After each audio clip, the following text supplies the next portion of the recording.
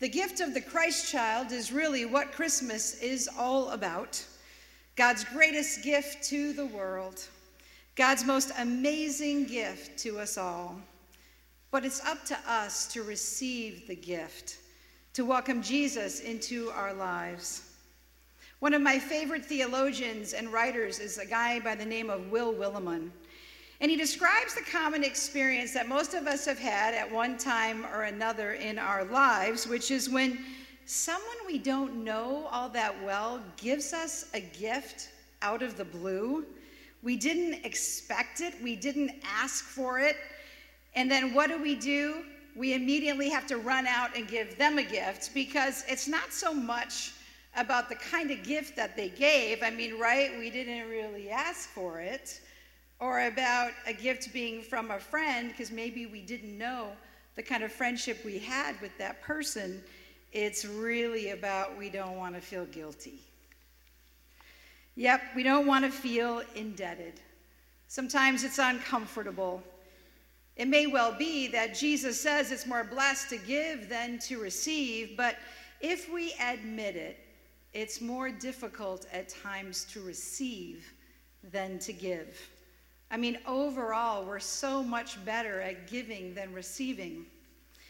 We like to think of ourselves as basically generous and benevolent. We're giving people, especially at this time of year at Christmas. We say Christmas brings out the best in us. Everyone gives on Christmas, even the Ebenezer Scrooges. That's right. Charles Dickens comes out with Scrooge's transformation. And we know what it means to give by the end of that amazing film and story. But we have to be careful that we don't forget the true message of the Nativity, that we don't get it confused. Because the birth of Jesus in Bethlehem is a story about God's gift to us. I heard once of a young man who was kind of full of himself. He had graduated from high school and he felt he deserved a new car. And he told his parents so, and they loved him dearly. So they decided that they would wrap up a gift for him, and they would have the keys or perhaps something else in that gift. So when they presented him with the gift, he could see through the clear white tissue paper that it was a Bible. And not only was he disappointed, he was angry. He was mad. Didn't they listen to him? Didn't he deserve this beautiful gift? So a fight ensued, upon which he was so angry that he walked out of the house, and he walked out of their lives. And for 10 years, they tried to pursue their son. They kept trying to welcome him back home, and he stayed away. Until tragically, 10 years later, at the age of 28, he found himself coming back to that homestead. His parents had been killed in an automobile accident. And it was up to him as the only child to go through all of their things to get everything ready. Then as he's searching through the house, filling up moving boxes, lo and behold, he ran across that gift. And this time he peeled away the paper, and there the Bible was. And inside of the Bible, a letter dropped out. He picked up the letter and he opened it. And when he opened the letter, something else fluttered out. It was a check for $50,000. And this is what the letter said. Dear son, happy birthday. We're so proud of you. We wanted to give you 2 gifts. First, this Bible, the treasured heirloom of our family. It belonged to your great-grandmother who used it to teach Sunday school at our church down the street. For many, many years, it's your turn to have it now. We thought you'd like to have it. And second, here is the check, so you can buy the car of your choice. We love you. Happy birthday and happy returns. Love, Mom and Dad. So can you imagine 10 years of separation, 10 years where they longed for their son to come home, all because he refused to open the gift. So tonight, God offers each and every single one of us a gift, and that gift is Jesus. A gift that money can't buy, a gift that always fits, a gift wrapped in unconditional love for each one of us. And all God asks of us tonight is that we just receive it. Then we welcome Christ child into our midst, and just as those shepherds did the night that Christ was born in Bethlehem, we too can come home to Jesus. I do love all the players in the Jesus story in the Nativity, and if you don't know it, you have to bring all the Gospels together to get all the main players in the story. But just for a moment, I want to take a look at those shepherds. You know, being a shepherd wasn't a prominent job. It was kind of low on the ladder of roles and income. And I'd like to think about those guys out on the hill when they decide that they're going to run for Jesus after the angel appears from them. And then what it must have been like to get there. And they're in a feed stall with animals, and they're told that this baby is the long-awaited Messiah. And what's wonderful is there's not 1 ounce of disappointment when they arrive and they see Jesus. And I wonder what Mary and Joseph look like to them. Probably like 2 people they saw in their own village. Mary was so young, she was a teenager, a young Palestinian mother, under the watchful care of her husband, Joseph. Joseph, a hard-working, ordinary guy. And then the baby lying in Mary's arms, a helpless newborn, dependent on his parents for his survival. You know that he wouldn't have lived the first 24 hours without their care. And God yet chose to appear in the form of a baby. My goodness, those shepherds, they came and they saw this family and they worshiped the King. Despite political unrest, an uncertain economy, living only on their love and their faith in God to see them to an unknown future. And how relatable is that to us today with all that's happening in our world? It speaks to us just as strongly as it did to them. So whatever the shepherds may have expected of their Messiah's arrival into the world, I'm sure it wasn't what greeted them in the stable at Bethlehem. I mean, there was no throne, there was no palace, there was no army set out to destroy the Romans who had persecuted the Jews for so long. There wasn't a Messiah with this looming figure, looming above them all, ready to go to bat with the strength of 10 Samsons. The earth didn't quake in the thunder of excitement when Jesus the Messiah entered it. Instead, in the quiet of night, there was only the startled yell of a newborn baby. Now those wise travelers, they brought gifts, right? We know what they are. They're gold, frankincense, and myrrh. Gifts for a king. But what about those shepherds? What did they bring? Well, Luke tells us that when the angel left them, they went with haste to welcome Jesus into the world. So all they had was what they brought on foot, which is mainly themselves. And yet they kneeled at the manger and they gave their king praise and glory. And in doing so, I think those shepherds really teach us a lot about what it means to receive the gift of God in Jesus. Even more, once the shepherds opened that gift, God's great love poured through them. And it says that immediately when they left, to everyone they encountered, that they made known what had been told to them. They couldn't withhold it. They had to share it. So I'm thinking that the shepherds really knew how to receive the gift of Jesus and his love of God with us.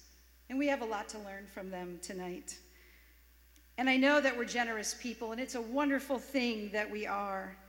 And I know sometimes it's easy to think that because we're generous, we're competent and we're self-sufficient and we're capable people, and that we don't need a free gift from anyone, as the phrase goes.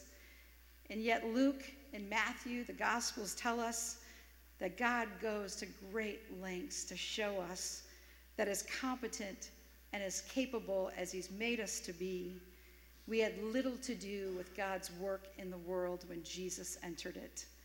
God wanted to do something for us that was so utterly beyond the bounds of human imagination that God had to resort to angels and wise men, a great star in the sky, and a pregnant virgin to get it done. We didn't think of it. We didn't understand it. We didn't even approve of it. We didn't see God's incredible love breaking through the world to all of us. Jesus, God's gift to us. And after having tried for generation after generation, from one Old Testament book to the other, God reached for something so radical that many, many missed it that first Christmas Eve. And some miss it still this Christmas Eve. The Nativity story, it tells us how to be receivers. Jesus made us receivers before we were ever givers. Discipleship teaches us the art of seeing life as a gift. When you woke up today, did you say, "Thank you, God, for the gift of this day"? Christ is born in Bethlehem, and we find ourselves as humble as those shepherds, blessed with a gift that calls us to see ourselves as we really are, empty-handed recipients of a gracious God who would, rather than leave us to our own devices, come to us in the form of a baby to save us from sin, to save us from ourselves. And we had no idea the depths of God's great love for every single one of us until we saw that manger. And then we followed Jesus to the cross. And then we saw it again in the empty tomb. And this is the way that God loves us, with gifts we thought we didn't need, which transform us into the people that God calls us to be. Jesus came to show us both in his words and in his actions that his life, that following him and living our lives, loving him and loving others, and that we with and for and through each other, we find a way to connect to the life-giving source of Jesus. This gift comes, and we must open it to receive it. You know, I saw it today. This morning, about 30 of us from Rosedale joined about 15 officers from Livonia PD, another 10 from Livonia Fire. Having had the Mayor Wright, raise over $8,000, having a few others raise some money, and with $12,000 stuffed into blessings called the blessing bags, we set out and delivered 155 blessing bags to disabled veterans in the city. And we delivered 20 blessing bags to families going through hardship. And what it was like to knock on a door and to have a family open it and see the police chief or the fire chief or members from our church stand there and say, "Merry Christmas." People grabbed us and hugged us, people that didn't even know us. And we could say that we were coming from these amazing organizations because we knew that together we were stronger than when we are apart. And I watched what it was like to be a gracious receiver. And I thought about the sermon that I had been working on, and I thought how blessed was I that I got to see an individual open a bag, a Vietnam veteran, and there was a coin in there for a veteran. And there were 4 of us, 2 captains from the police, the chief of fire. And as we walked away, he yelled, "Hey!" And the 4 of us turned around, and he held the coin in his hand, and he goes, "This means everything. Merry Christmas." And I thought, I just saw the love of Jesus. We pray to God, and we say, "Where are you, God? All that's happening in this world, where are you? How do we know where to look for you?" And God shows us Jesus in Bethlehem. And we ask Jesus, who he came in this world to save, because we're competent givers. And he looks at us and he points us to the mirror and he says, you. I came to save you. And we ask Jesus, how on earth are we to follow you in this day and age in which we live? And he says, look down, walk in my footprints, one faithful step at a time. And when you encounter your neighbor, whether they're as poor as shepherds, or foreign as magi, or thoughtless as innkeepers, or helpless as an infant, or as confident as a bright shining star in the night sky, give thanks and love them. So, dear friends, what if we choose this night to open up the gift of God's love in Jesus? You know what Christmas is all about? About Jesus Christ being born in each one of our hearts, our lives, our homes, our work, our family, our church, our community. So what if this evening our prayer, each one of us, was, Jesus, be born in me this night? I believe Jesus would answer your prayer. I know he would. And I also believe that it would be the best gift that you could receive and give this Christmas. And I believe that if you pray, Jesus, be born in me this night, that it would change not only your Christmas, it would change your life. I believe that Jesus Christ in you is life, and life meant with purpose and meaning and more joy than you could ever imagine. Life in all of its richness. So may God grant you a willing spirit tonight to receive Jesus as he comes to you through the experiences of your everyday life. And may God's Spirit, always alive and active in the world, be born in you this holy night. God bless you. Amen.